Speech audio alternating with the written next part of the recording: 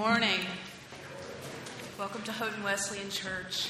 Would you stand with me this morning and join in our responsive call to worship?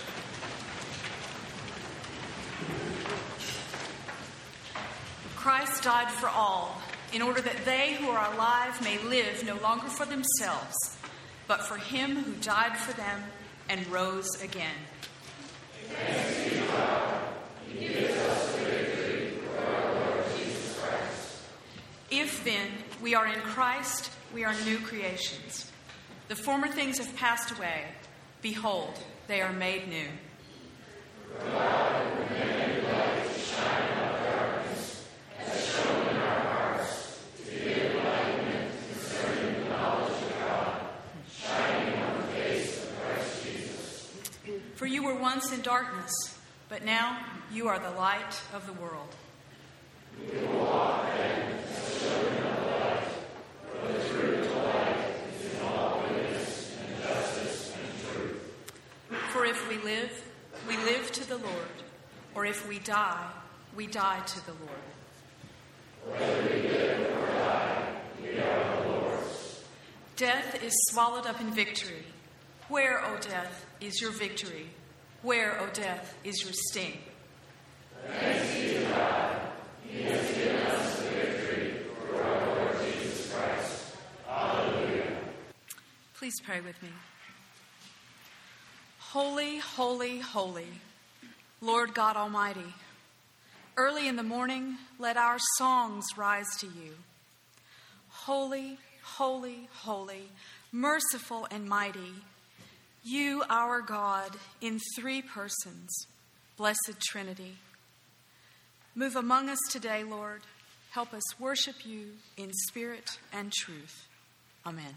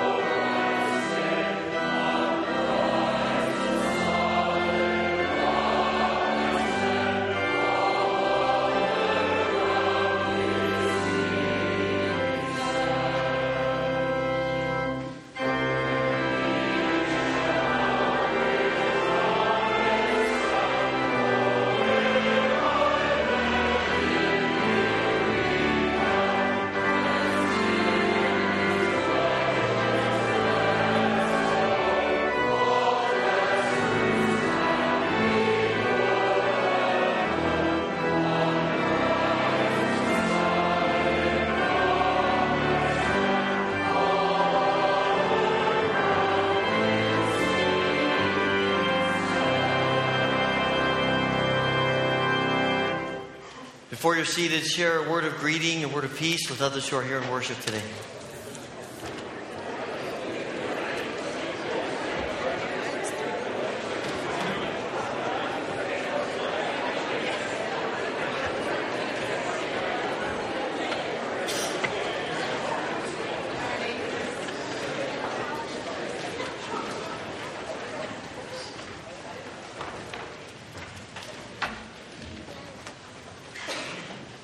always a great joy to come together and worship, and it's great to see you as we gather together.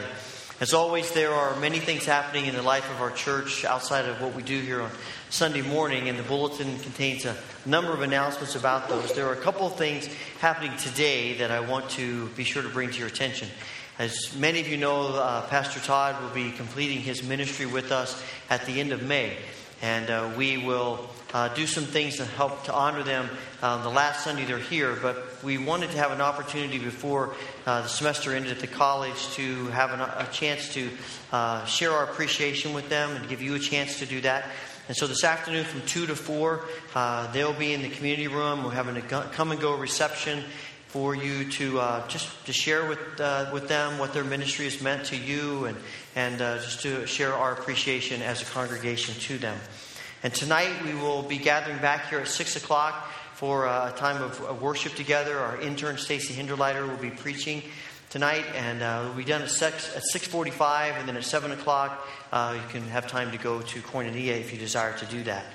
Next Sunday morning we gather for worship again at 8:20, 9:40, and 11. There are a couple of inserts in your bulletin. One of them is about children's ministry opportunities for this summer, and children's church and Sunday school. And if you have the time and you would like to be involved in the ministry, that would be terrific. Our children would appreciate it. It's a great outlet for you to share your faith in Christ with others, especially our young ones. So if you could do that, you can just drop that in the offering plate a little bit later, or you can get it to the church office, and we will contact you about that. The other insert is a very colorful one about another prayer event that we're hosting.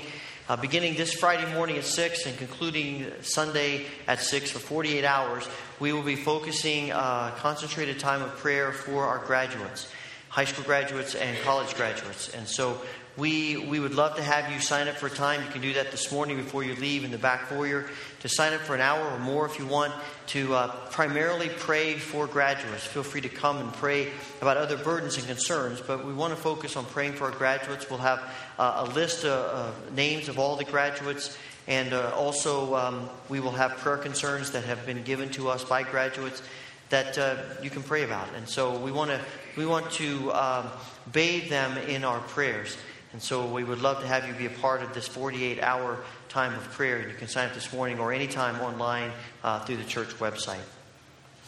There are, of course, always prayer concerns that some things very close to us, others more distant, but situations that we know God cares about, and we place them into His hands.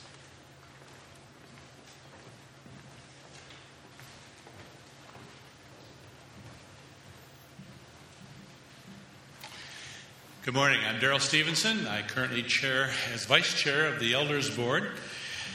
Those of you who watch TV probably have had the experience of a commercial where the person buying a particular item steps up to the cashier, and just at that point in time, the confetti starts to fall, the balloons come down, the bands begin to play because it's the 1 millionth customer of that particular store. We probably have experienced something like that or seen something like that. Certainly a big moment in that store and in that person's life. Years ago, many years ago, in Joshua, the account of 4th chapter talks about leaving a pile of stones to mark events that occur in the history of its people. And we have a pile of stones out here that we've created for other purposes, for another time. Well, this morning, according to our resident church historian, Dean Liddick, we have another moment that we want to mark. This morning, the Houghton Wesleyan Church has a moment as we look back on our 160 years of history of this particular church in this little village. We have 78 years who have gone by since this building was built and dedicated back in 1934.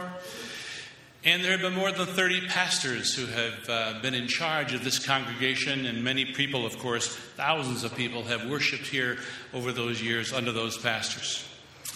But this morning, we are led in worship by a now longest-serving pastor of this church, Pastor Wes Oden.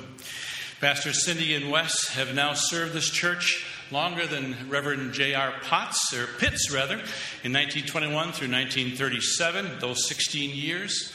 And this spring marks the beginning of the 17th year of the service of Pastors Cindy and Wes.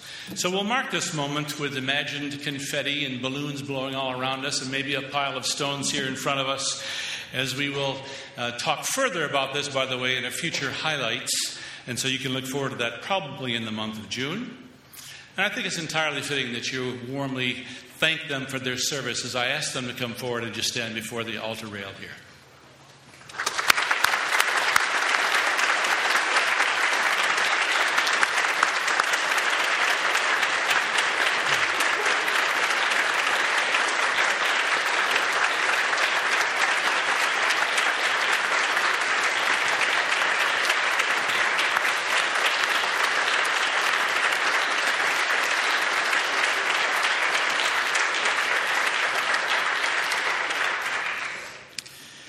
A few years ago, in his letter of challenge for the future in our sesquicentennial booklet, Pastor Wes wrote this: "The challenge for us is not only to explore and to understand the past, but to move forward. The God who inspired, strengthened, and empowered our spiritual ancestors is the same God who desires to inspire, strengthen, and empower us. Though it may be difficult to comprehend at times, his plans for us are just as grand and far-reaching as were his plans for them. At this time of celebration and remembrance, the challenge is clear. Are we ready to move forward? Are we willing to risk? Are we committed to God and to one another in ways that enable us to inspire those who will look back on our lives and on our decisions as the people of the Houghton Wesleyan Church?" That excerpted from a larger letter in that sesquicentennial booklet. So we'd like to have the Pastors Wes and Cindy kneel at this altar. I've asked one of our former vice chairs of the elder board, Bob Danner, to come and just lay his hands on them, and we'll pray with and over them as a congregation this morning as we ask God's continued blessing in their service to us, for our continued commitment to them as we seek their leadership in the ever-widening and varied ministries of this church.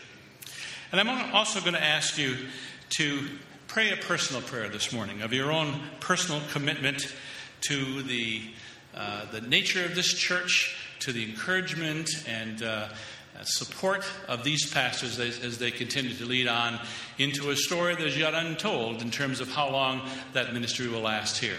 So I'll turn to Bob and ask him to lead us in prayer. Join me as we pray together. Father, we know that you are not circumscribed by time and space as we are, but yet you've allowed us to enjoy these moments in our lives and in the history of Wes and Cindy and John and Andrew, as they have come to our community and become a part of us, been woven into the cloth of Houghton and the Houghton Wesleyan Church. Thank you that we have them. Thank you that their ministry has been with us for these 16 years. Lord, we look back over that ministry and rejoice at what you have done in all of our lives during that time as we have worked together for your kingdom in this place. And now, Father, we look forward in time to what you will do among us as we continue to commit ourselves to you and to this ministry here. Thank you for Wes and Cindy and for the many things they do for us, but mostly for the kind of people they are and the kind of kingdom people that they are in our community, showing us the way that we should go in our lives here. We pray that you'll bless them in the future and bless us as we continue to work together for you here. We pray these things in the name of Jesus, our Savior, and ask that all God's people say, Amen. Amen.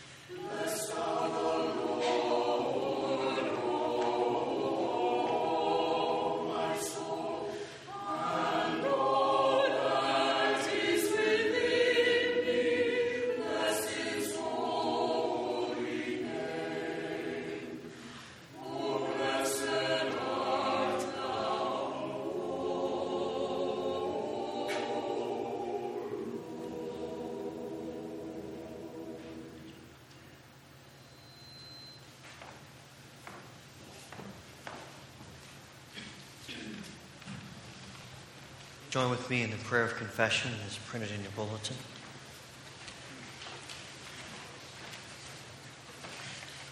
Let us pray together. Eternal God, our judge and redeemer, we confess that we have tried to hide from you, for we have done wrong. We have lived for ourselves and apart from you. We have turned from our neighbors and refused to bear the burdens of others. We have ignored the pain of the world and passed by the hungry, the poor, and the oppressed. In your great mercy, forgive our sins and free us from selfishness, that we may choose your will and obey your commandments through Jesus Christ, our Savior. Amen.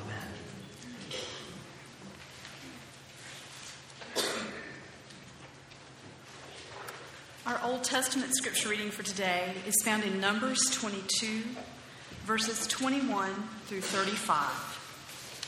Numbers 22, verses 21 through 35. Balaam got up in the morning, saddled his donkey, and went with the Moabite officials. But God was very angry when he went, and the angel of the Lord stood in the road to oppose him. Balaam was riding on his donkey, and his 2 servants were with him. When the donkey saw the angel of the Lord standing in the road with a drawn sword in his hand, it turned off the road into a field. Balaam beat it to get it back on the road. Then the angel of the Lord stood in a narrow path through the vineyards, with walls on both sides. When the donkey saw the angel of the Lord, it pressed close to the wall, crushing Balaam's foot against it. So he beat the donkey again. Then the angel of the Lord moved on ahead and stood in a narrow place where there was no room to turn, either to the right or to the left. When the donkey saw the angel of the Lord, it lay down under Balaam, and he was very angry and beat it with his staff. Then the Lord opened the donkey's mouth, and it said to Balaam, "What have I done to you to make you beat me these 3 times?" Balaam answered the donkey, "You have made a fool of me. If only I had a sword in my hand, I would kill you right now." The donkey said to Balaam, "Am I not your own donkey, which you have always ridden to this day? Have I been in the habit of doing this to you?" "No," he said. Then the Lord opened Balaam's eyes, and he saw the angel of the Lord standing in the road with his sword drawn. So he bowed low and fell face down. The angel of the Lord asked him, "Why have you beaten your donkey these 3 times? I have come here to oppose you because your path is a reckless one before me. The donkey saw me and turned away from me these 3 times. If it had not turned away, I would certainly have killed you by now, but I would have spared it." Balaam said to the angel of the Lord, "I have sinned. I did not realize you were standing in the road to oppose me. Now, if you are displeased, I will go back." The angel of the Lord said to Balaam, "Go with the men, but speak only what I tell you." So Balaam went with Balak's officials. This is the word of the Lord. Would you please stand and join in singing the doxology as the ushers come forward to receive our tithes and offerings.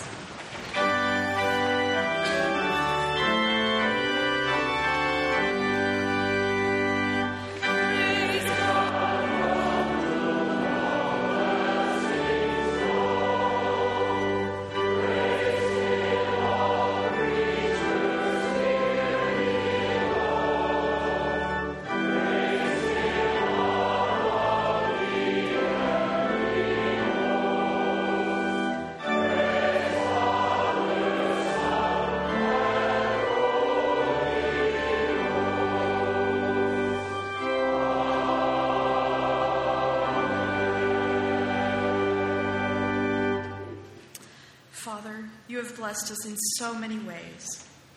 Daily you provide for our needs. For this we are truly grateful. Today, as we give our tithes and offerings, may we do so with great joy and thanksgiving.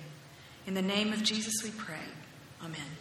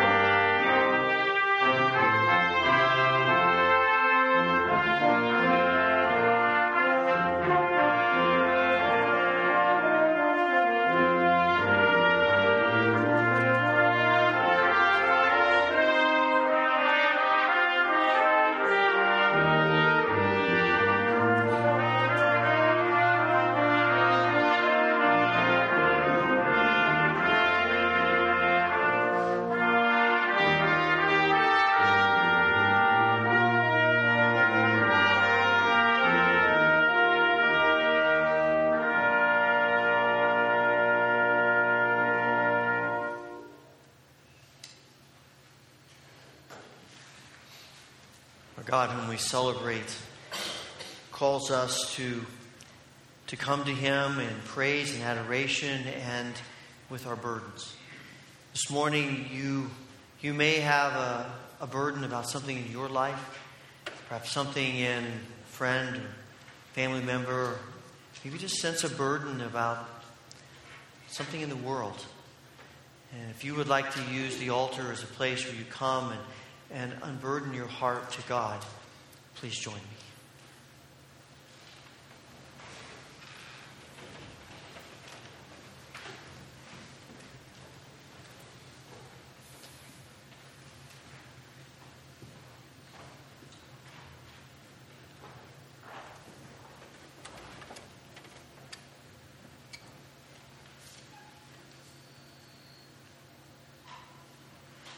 Father, we celebrate your greatness today.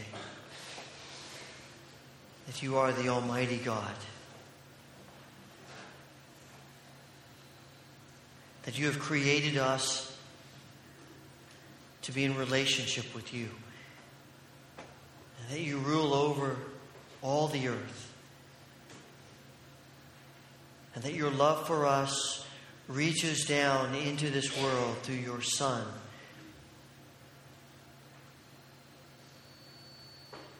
We thank you.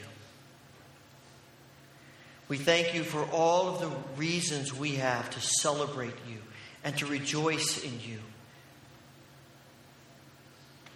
And we give you praise and honor and glory for who you are and for what you have done. We thank you that you are involved in every one of our lives. You care about everything that we care about, and even more than we do. You know every struggle we face. You know every sin that we wrestle with. You know every hurt and pain that is deep within us. You know the physical struggles we have and the emotional and mental struggles. And you know the relational difficulties that we have created ourselves or have been thrust upon us. You know our wrestling about the future. You know our wrestling about the past.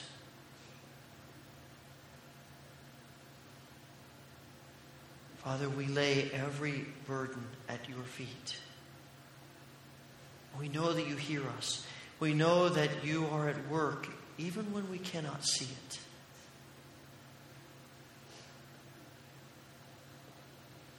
Father, we pray for this world in which we live.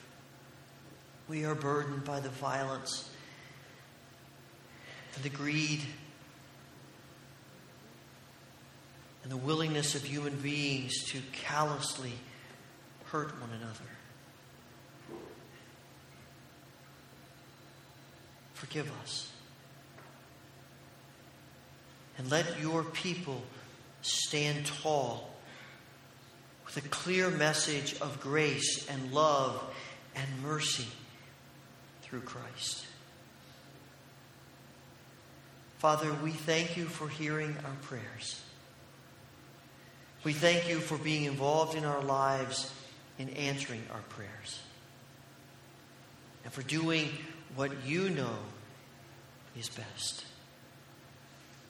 We offer this prayer, as we do all of our prayers, in the name of Jesus Christ, our Lord and Savior and our returning King, and the one who teaches us the model for prayer, which we now pray together. Our Father, who art in heaven, hallowed be thy name. Thy kingdom come, thy will be done on earth as it is in heaven. Give us this day our daily bread, and forgive us our debts as we forgive our debtors. And lead us not into temptation, but deliver us from evil. For thine is the kingdom and the power and the glory forever. Amen.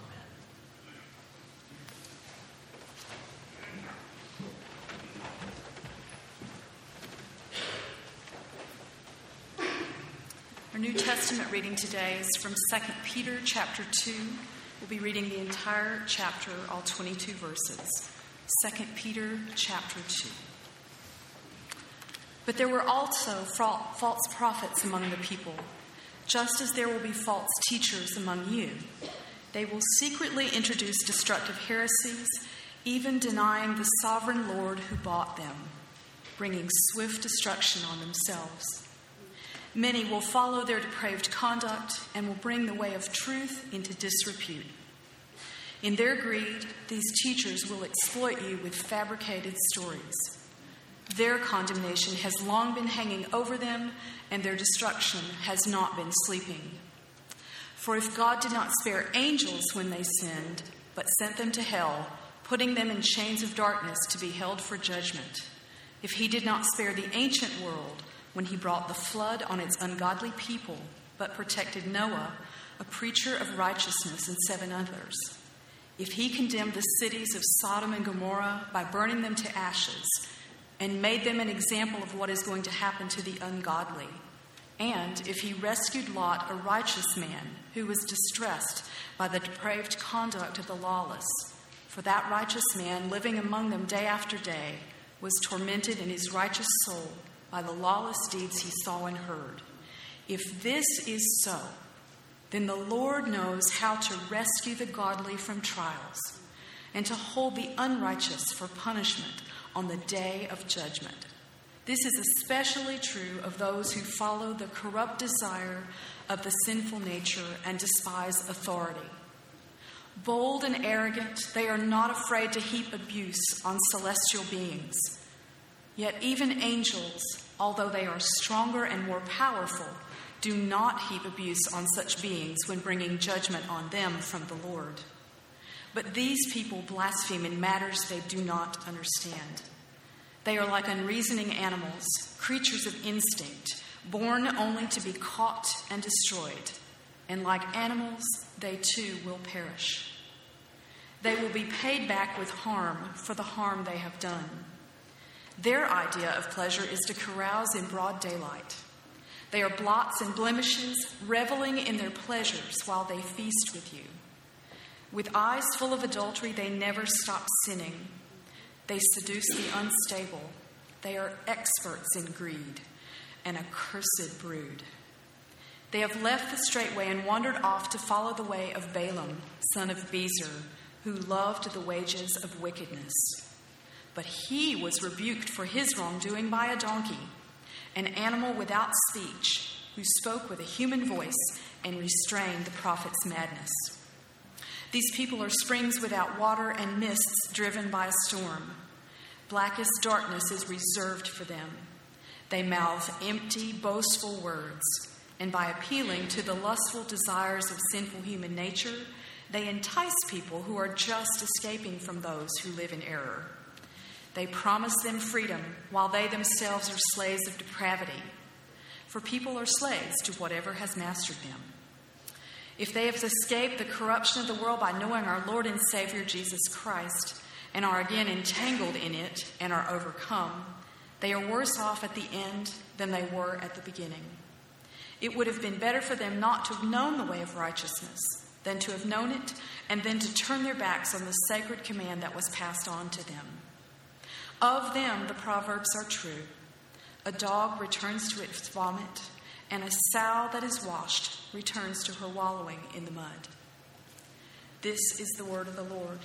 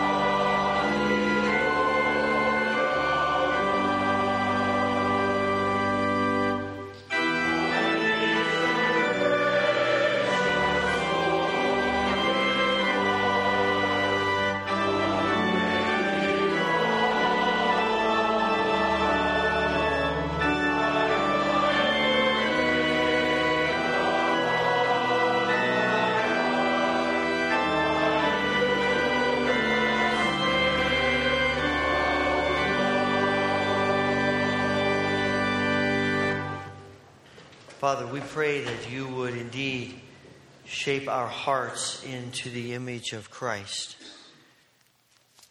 It is in his name that we ask this, in the power of your word. Amen. Please be seated.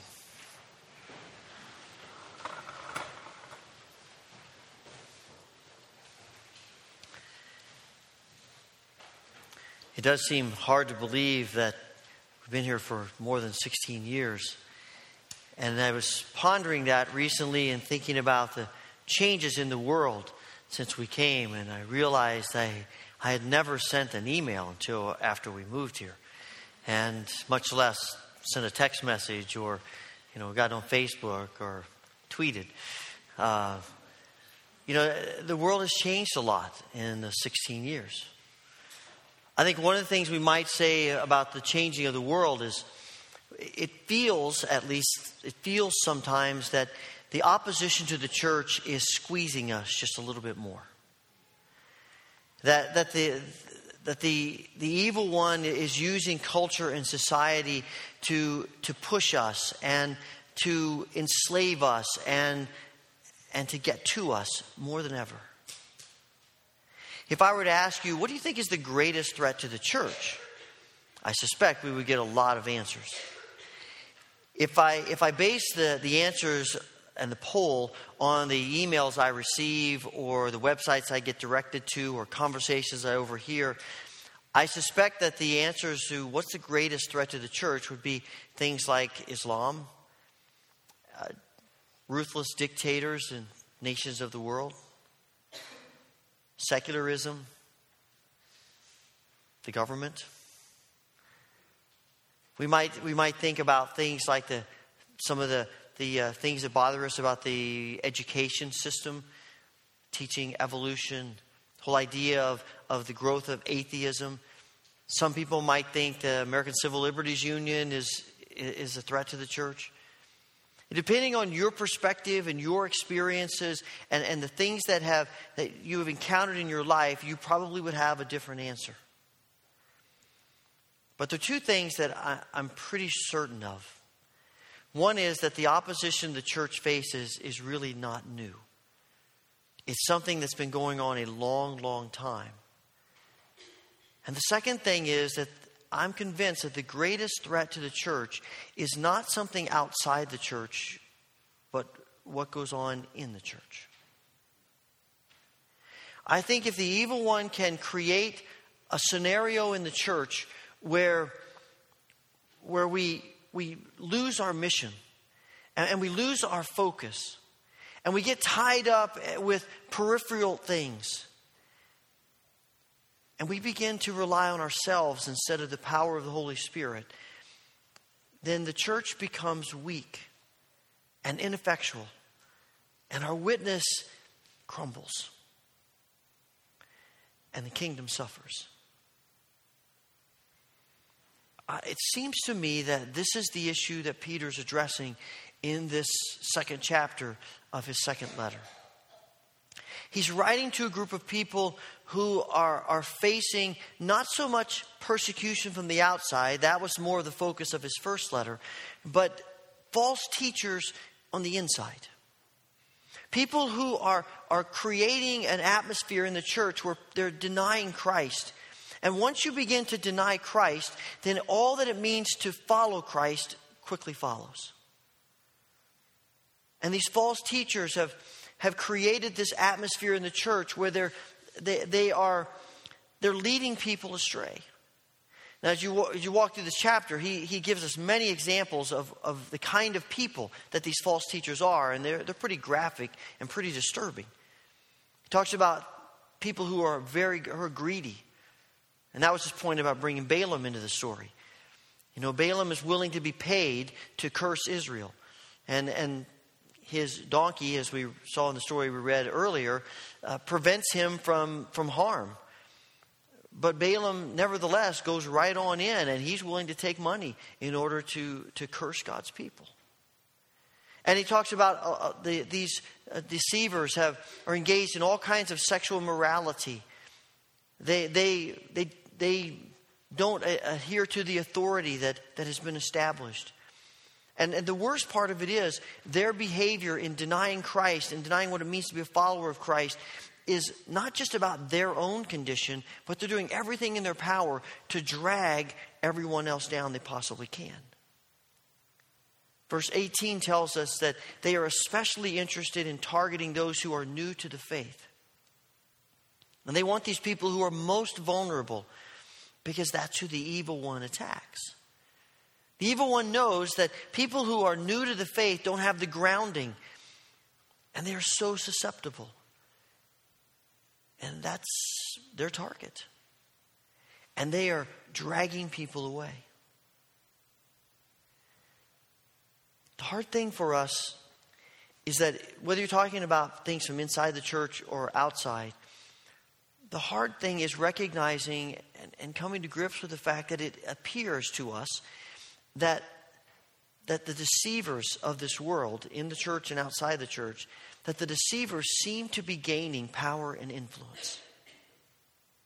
When you look at who gets recognition in the world, it's usually not Christians. When you look at who is put down, it usually is Christians. And after a while of watching this happen and seemingly God being silent about it, you begin to despair. And you begin to lose hope. And I think that's what's happening to the people that Peter writes this letter to. They're beginning to lose hope. And when you lose hope, you make bad choices. I suspect that one of the issues that is created out of their despair and their lack of hope, because they see these people getting away with all of this, is that they start thinking, what's the point? If you can't beat them, join them. Why are we putting ourselves through all of this? Why give up everything? Why sacrifice? Why surrender? Look what it's getting us. And look what they're doing is getting them. And we're tempted to give in. Now you might say, well, you read this list, you think, well, that certainly wouldn't describe me or anything, really that I'm wrestling with. And that's probably true. And they probably wouldn't either. But the disturbing thing is when you get to the last few verses of this chapter. And he, in essence, says, some of these deceivers used to be right with Christ, and now they're not. Now, that automatically brings up the big discussion of, theology of, between Arminians and Wesleyans, or Arminians and Calvinists, and how you reconcile that. Because you have some people who believe very strongly that once you have opened your heart to Christ, Christ keeps you secure, and you can't get out of that. And there are other people who believe that you make a decision for Christ, but we always have the free will to make decisions to not follow Christ. And the reality is, if we're really honest about it, the reason those two theologies sort of coexist is because they're both true. It's the paradox of the Scriptures that we talked about a few months ago. The Scriptures talk to us over and over again about our security in Christ. And I suspect that for some of us, we don't embrace that enough. But it also talks to us about the fact that it has many examples of people who have followed Christ and chosen to reject Christ. And I think Peter's point is not to try to make some theological point here, but rather to say, whichever way you see that, be careful. Because human beings are susceptible to the evil one. And we can end up in places a little bit at a time that we would have never dreamed possible. Keep on your guard. Be careful. And of course, the best defense to falling away is moving forward. Keep your eyes on Christ. Because the truth is, we are all susceptible. We're all susceptible to the underlying belief system that these false teachers live with. This idea of denying Christ is often more about how we live than about what we believe. And we so easily can fall into the trap of believing that being a follower of Jesus is about what we do. And we try to do things in our own power instead of the power of the Holy Spirit. Wesley Duell, who's written many books on prayer and other subjects, says that Satan really doesn't get all that upset about a lot of our Christian work. He doesn't mind at all if we are zealous about doing things for Christ, as long as he can convince us to do it in our power instead of the power of the Holy Spirit. He said, we're in trouble when we're trying to do more for God than we can saturate with prayer. And it is a stumbling block for us. We get self-esteem by what we do. We get value and worth by what we do. And we can quickly run ahead of the Holy Spirit and think it's really about what we accomplish instead of what the Holy Spirit accomplishes through us. I think we're susceptible to turning from Christ when we become arrogant about the truth. It's hard because we believe the foundation of Christianity is that Jesus is the way, the truth, and the life. And we are convinced that the only way to the Father is through Jesus. And we preach that and we believe that. But if we aren't careful, that belief can turn into arrogance with other people who disagree with us. And instead of taking a stand, we vilify them. And we attack them.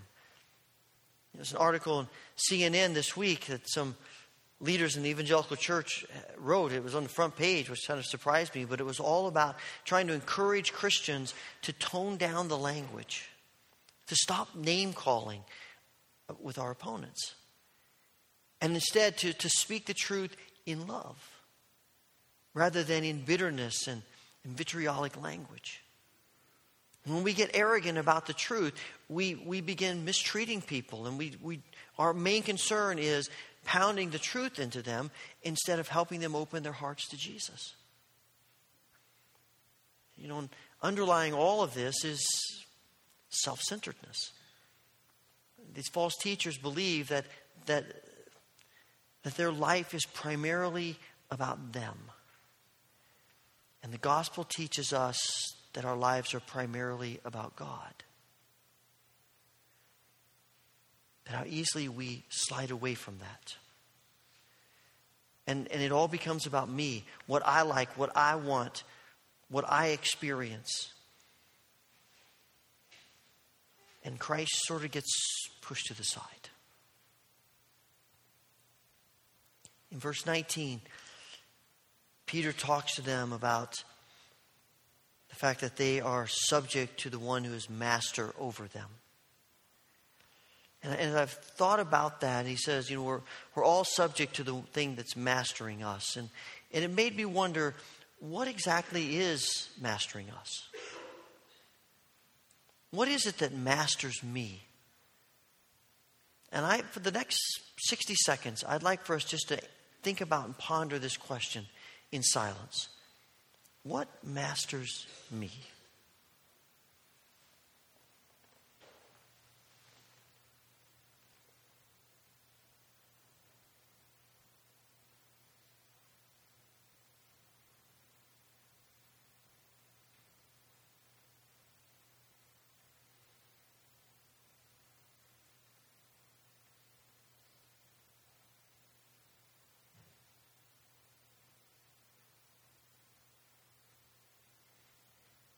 Father, give us eyes to see the truth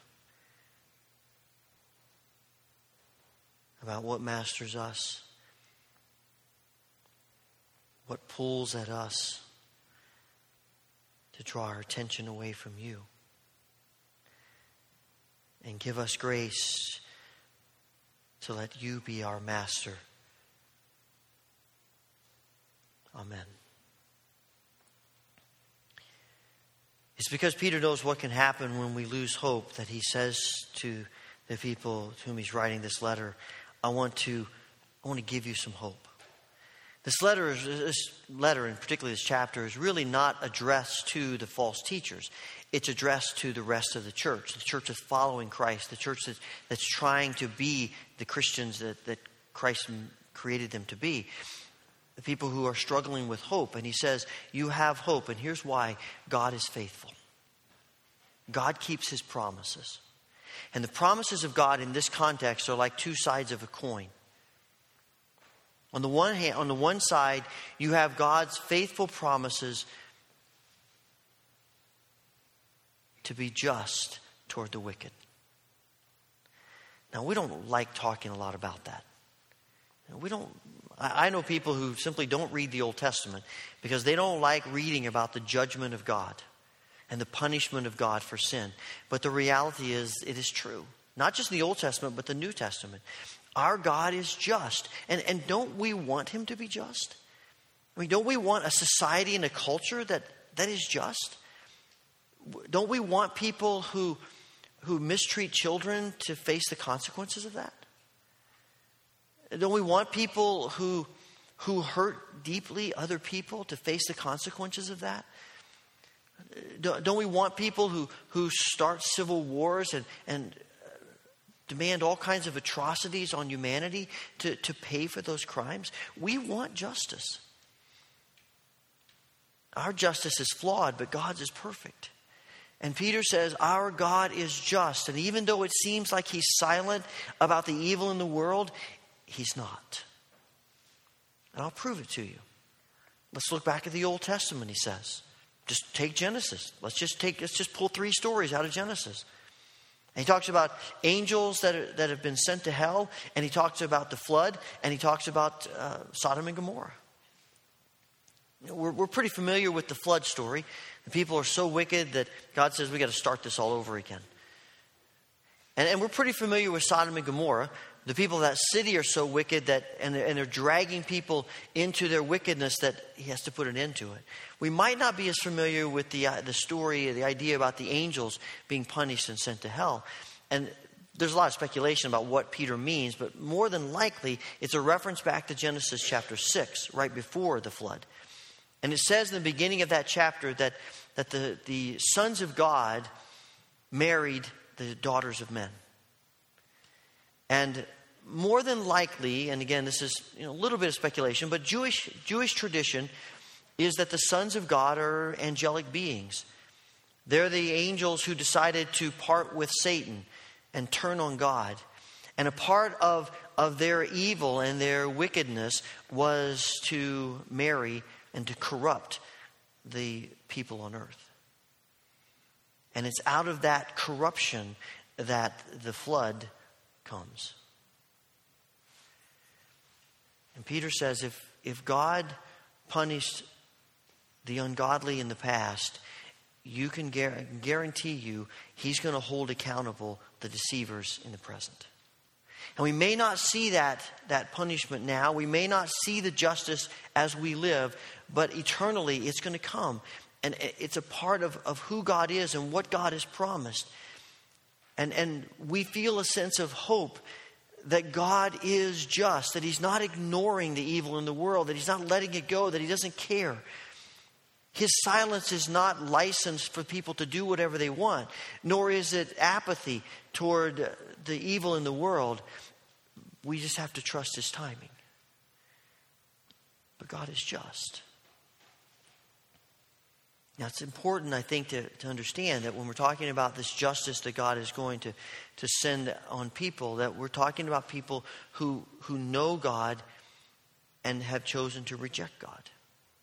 These are people who have chosen evil. They're not innocent bystanders. They're not people who didn't have a choice in the matter. These are people who have chosen the way of evil. And their goal is to drag as many people into evil as possible. And we might wonder, well, what exactly is the cutoff point here? And I don't know the answer to that. Which is why we go back to be careful about your walk. Stay close to Christ in your journey. But I don't think he's talking here about, that we might sin, because we all sin. But the desire of our heart is for God, and the desire of their heart is for wickedness and evil. When he says, God, he rescued Lot. And he says Lot's righteous. You read the story, you don't get that picture. When you read the story of Lot, you have compromise after compromise after compromise that gets him into the situation he's in Sodom in the middle of this wickedness. And yet, when push comes to shove, Lot stands up and says, I really am for Yahweh. And he's rescued. And that's the other side of the coin, is that God is not only faithful to be just, God is also faithful to rescue the godly from our trials. And when we think about God rescuing us from trials, we think he's going to remove the trials from our lives. But when Peter says God knows how to rescue us in our trials, he's not telling us that he's going to eliminate difficulties. Jesus said to his disciples, if they rejected me, they're going to reject you. If they persecuted me, they're going to persecute you. You need to expect this. In this world, you will have trouble, Jesus says. And in fact, followers of Christ tend to have more trouble than people who don't follow Christ. It's seemingly, at least, in this world. More opposition from the evil one. So rescuing us from trials doesn't mean eliminating the trials. It means that God is going to be faithful to us. And that God is going to reward us. And he's going to bring us through the trials to his eternal end. Just as he rescues Noah and his family, just as he rescues Lot, God is going to rescue. God is faithful to those whose hearts are turned to him.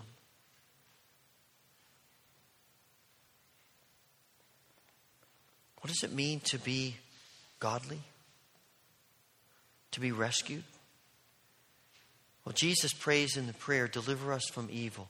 And that word deliver, same word that he uses here in 2 Peter to rescue. Lord, our prayer is that you would bring us through the evil that we face in this world.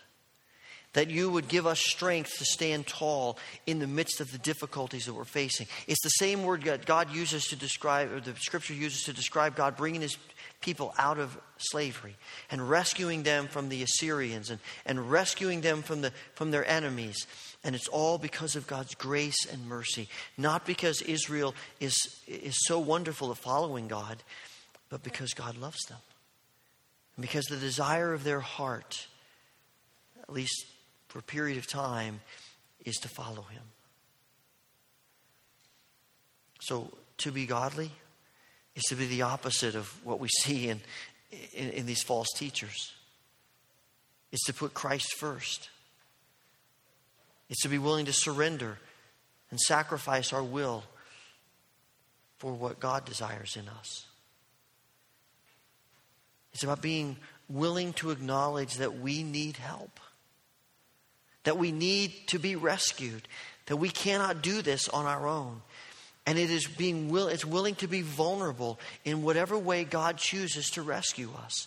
Even if that rescue feels like silence while we live out our days on this earth. Someone was telling me about a family member that was out in a sailboat one day and it broke down and they were stuck. And they sent a helicopter to rescue them because the waves were starting to threaten to capsize the boat. When the helicopter was trying to let down something to help them, but the mast of the sailboat was in the way and they couldn't rescue them. And so the only thing they could do was to tell the guy in the boat, you got to jump into the water. It took them quite a while to convince him to jump into these choppy seas. That looked a lot more dangerous and a lot more of a problem than staying in the boat. But the reality was if he stayed in the boat, it was going down. And eventually they convinced him to jump into the water and they were able to let down the buoy and to rescue him. And we have to have a certain willingness to be vulnerable, to let God rescue us in the way that he knows is best. And that will probably mean enduring silence and enduring questions and wondering what in the world God is doing or not doing. But because we believe God doesn't forget his promises, we trust him.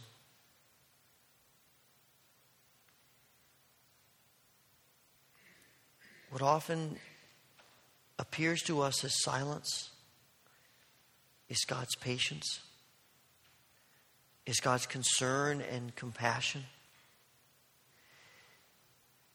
And the people of God who are on the road with God are people who have that same sense of patience and compassion, even with wickedness, with people who are struggling with wickedness and evil and who oppose us. And we stand up to them and we stand up for the truth. But when we understand the road down which people are headed, and that they are going to face the justice of God, instead of us going, finally, way to go, God, it breaks our hearts. It breaks our hearts to think that people are going to end up in eternal punishment and to face the eternal justice of God. It doesn't cause us to celebrate. It causes us to weep and to mourn because we care about people.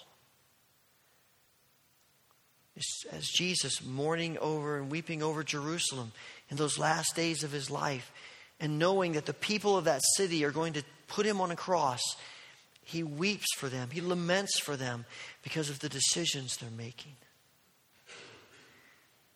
And we weep and lament for the decisions that people make that brings them face to face with the justice of Almighty God. It's hard to have hope sometimes when the world seems so out of control. When it seems as though evil and wickedness and deception is gaining instead of losing.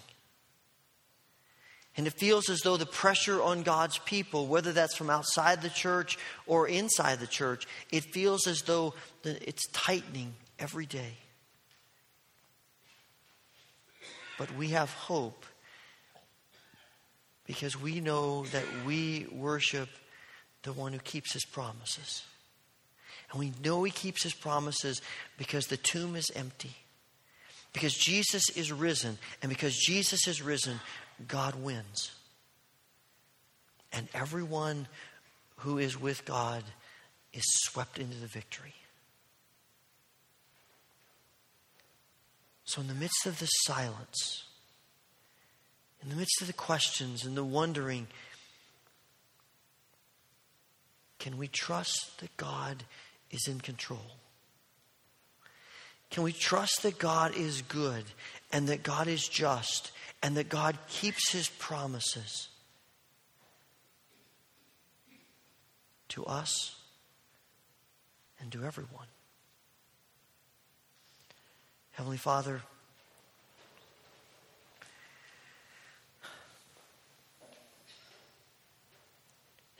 we wrestle with the silence and the darkness.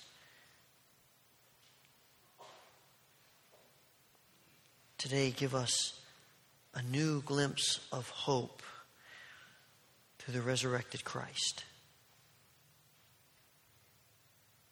Give us grace to be godly people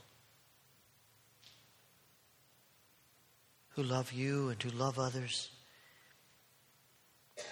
who stand for your truth in a world that stands for everything but.